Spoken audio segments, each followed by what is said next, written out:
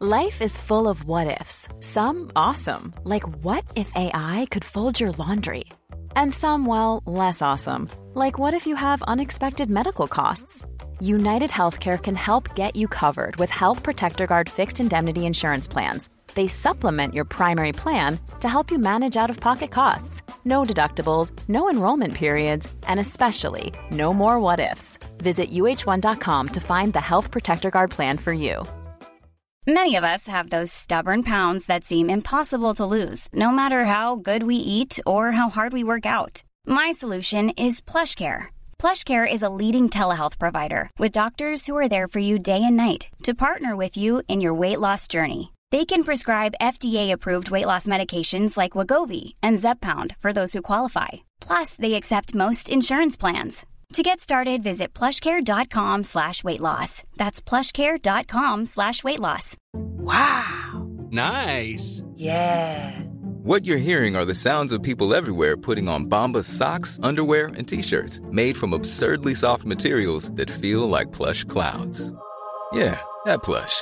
And the best part? For every item you purchase, Bombas donates another to someone facing homelessness. Bombas. Big comfort for everyone. Go to bombas.com/ACAST and use code ACAST for 20% off your first purchase. That's bombas.com/ACAST. Code ACAST. This is an audio-only version of a Then and Now video.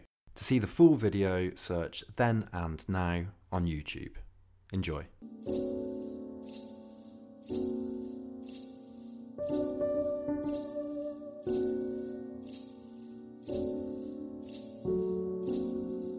In 1940, 1 year into the Second World War, Max Horkheimer was driving his car, still a novelty for most, while vacationing through Colorado. After, he wrote a letter to his friend Leo Lowenthal. On the journey here, he wrote, I have heard Hitler's speech. His word reaches over the plains and the seas of the world. It penetrates into the most distant mountain valley. But I have never felt so strongly that it's not a word, but rather a force of nature. All of a sudden, the proliferation of sound and film was possible across the globe for the first time. In a flash, the same music, the same voice, the same studio's production could be seen everywhere in exactly the same way. Broadcasting, for Adorno and Horkheimer, defined fascism in the same way that the printing press defined the Reformation. We might think of Marshall McLuhan's phrase, the medium is the message. With the flick of a switch, Horkheimer could change the station from Hitler's voice to the latest jazz tune. But why, we should ask, did the studio that produced the latest hip-hop song and the circumstances that produced fascism arise at the same time?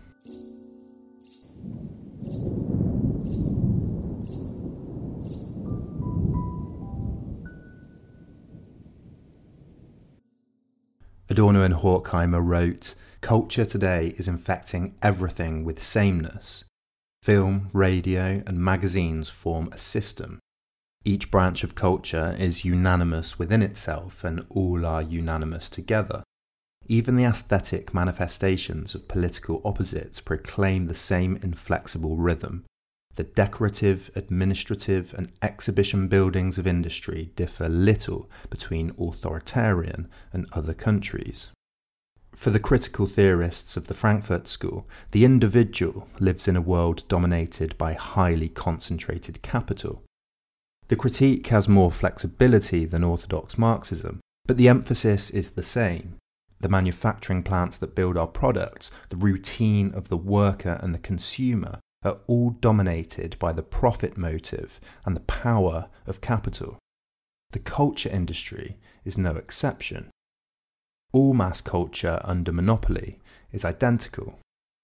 They say that the defenders of the culture industry argue that they're driven by the demand of their customers. They demand cheap, reproducible products that can be accessed easily and everywhere. The effect, though, is mass standardization. Something is provided for everyone, they write, so that no one can escape. Differences are hammered home and propagated. The question then becomes, Why is everything infected with sameness, and does this have to be the case? In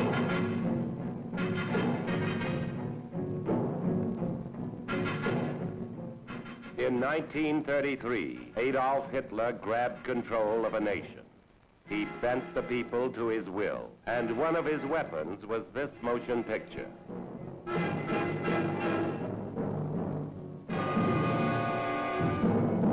Take the studio trying to appeal to the largest group of people possible to make as much profit as possible. Their research teams divide the consumer base up statistically.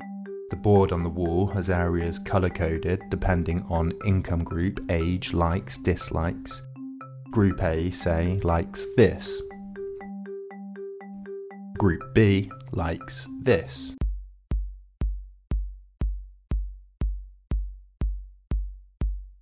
And Group C likes this.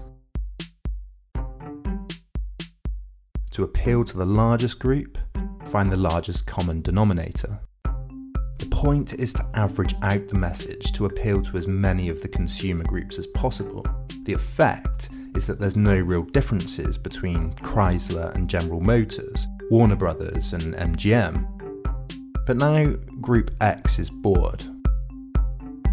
How to appeal to a new taste without compromising the popularity overall?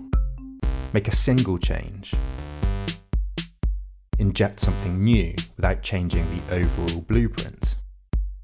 They write, the details become interchangeable. The brief interval sequence which has proved catchy in a hit song, the hero's temporary disgrace which he accepts as a good sport, the wholesome slaps the heroine receives from the strong hand of the male star, his plain-speaking abruptness toward the pampered heiress are all, like all the details, ready-made clichés to be used here and there as desired, and always completely defined by the purpose they serve within the schema.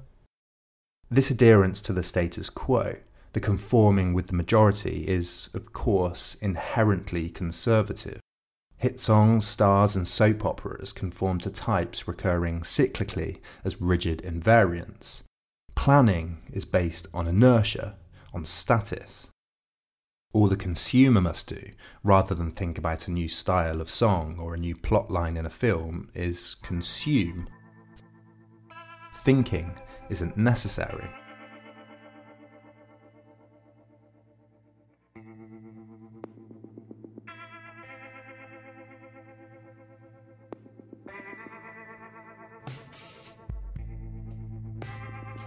They write, for the consumer, there is nothing left to classify, since the classification has already been preempted by the schematism of production. They argue that the culture industry supports the tiring workday. Rather than think about the precariousness and difficulty of their positions at the end of the day, it's much easier for the worker to switch off, to consume the same libidinal routines of enjoyment without considering the possibility of difficult change. To be creative, to read something new, to follow a new plot in a film, to take the time to learn and enjoy completely new music is laborious, it's difficult. The culture industry organises free time in the same way capital organises work time. Everything is defined for you without room for individual creativity and difference. The dialectic of enlightenment is, at its core, a defence of the individual's own particular position in the world, his own passions, his own idiosyncrasies, positioned up against a world of dominating instrumental logic and reason, a mass fortress of utilitarianism. Is it any wonder that the culture industry and fascism emerge at the same time? Both are the authoritarian organisation of capital through mass media, whether it's the voice of the Führer or the voice of Mickey Mouse. Both would rather that everyone accepted the same standard behaviour.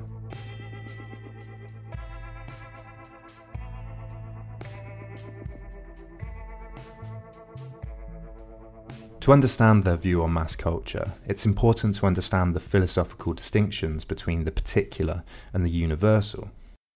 The universal is that which all things in a category share. There is the universal idea of human, say.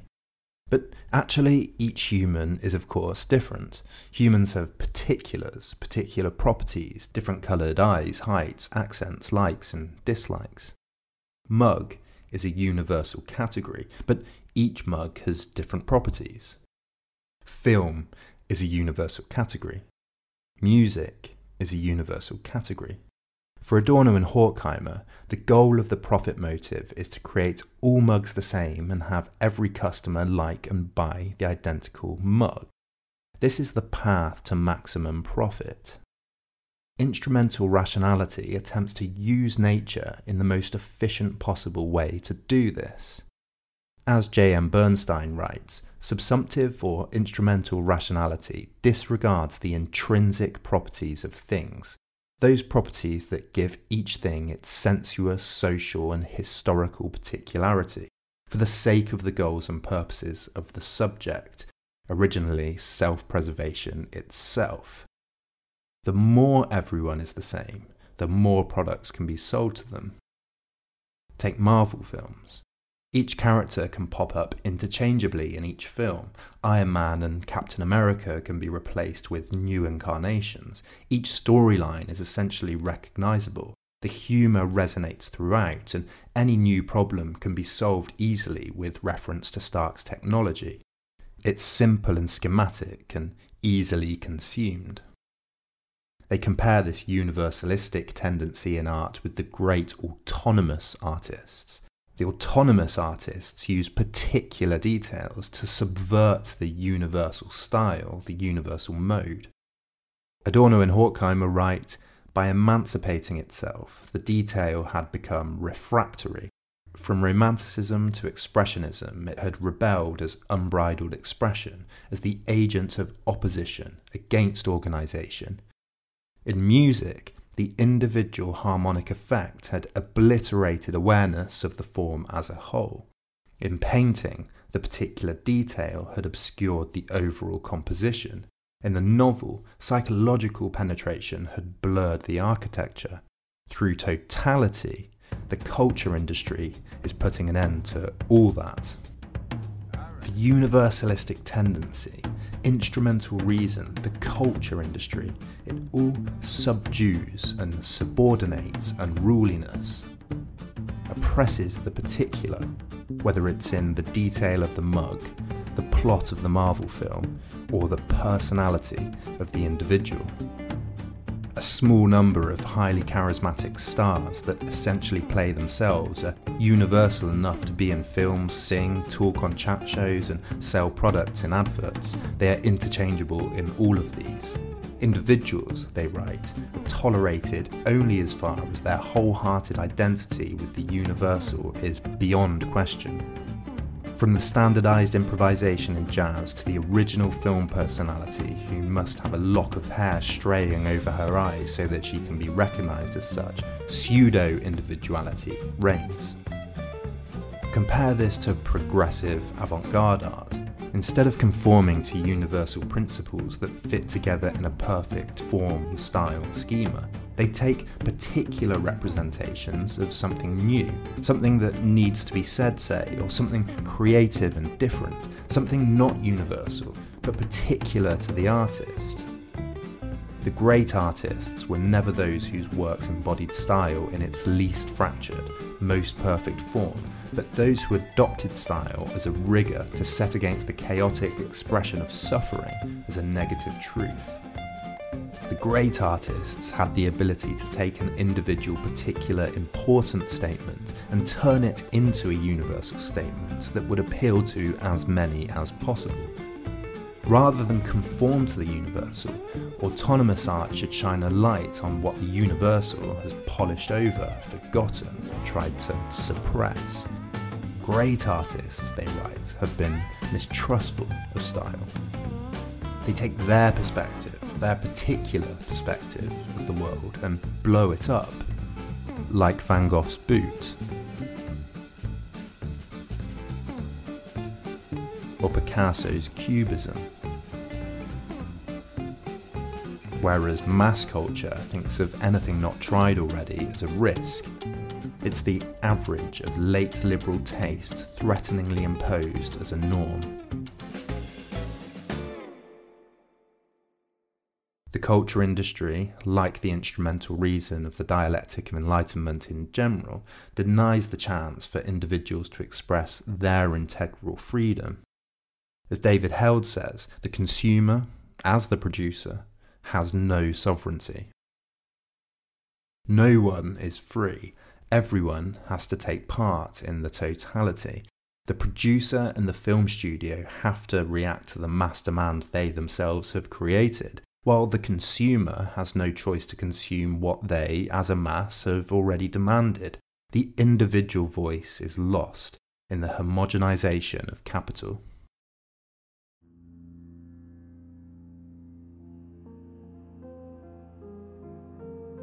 But Adorno and Horkheimer's defence of modern art have led to some criticising them as elitist thinkers.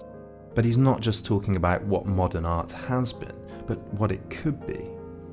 Any genre, style, theme, trend is defined by its structure.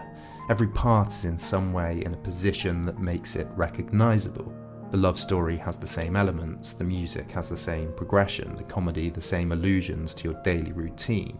We need types of art that are in opposition to this. Fragmentary, experimental and differential art breaks this structure, commenting on or subverting the universal rather than being defined by it, like dissonance in music. Art and culture should be creating a strain designed to change the structure for the better and/or make you think. Van Gogh's boot might seem banal, but when it was painted and hung in a gallery, it was revolutionary. Imagine the discomfort of elites in galleries used to seeing religious paintings or respectable art presented with this stark representation of poverty. What makes a successful work of art? They write, a successful work is not one which resolves objective contradictions in a spurious harmony, but one which expresses the idea of harmony negatively by embodying the contradictions, pure and uncompromised, in its innermost structure.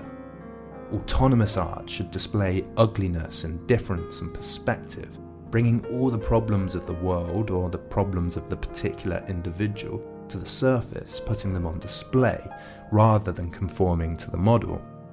A single type of art should not dominate across the world, whether that's in literature, film or music.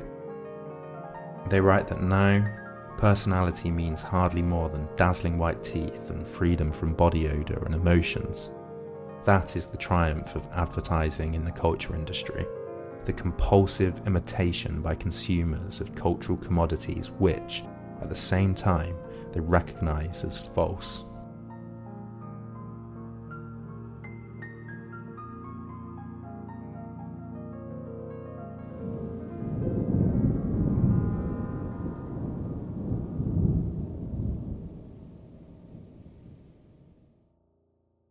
If you like these videos, I need your help, and here's my request. If you think you get the same value from 4 of these videos as you do from just 1 cup of coffee, then please consider pledging just $1 per video. That's $3 to $4 per month to keep this channel going. You can even limit your pledge to $1 a month, and if you pledge $5, I'll add your name to the credits. To those that already support Then and Now, thank you so much. This channel just wouldn't exist without you. You can also hit like, share, follow me on Twitter and Facebook, etc. All of these things really contribute to helping Then and Now grow. Thanks for watching and see you next week.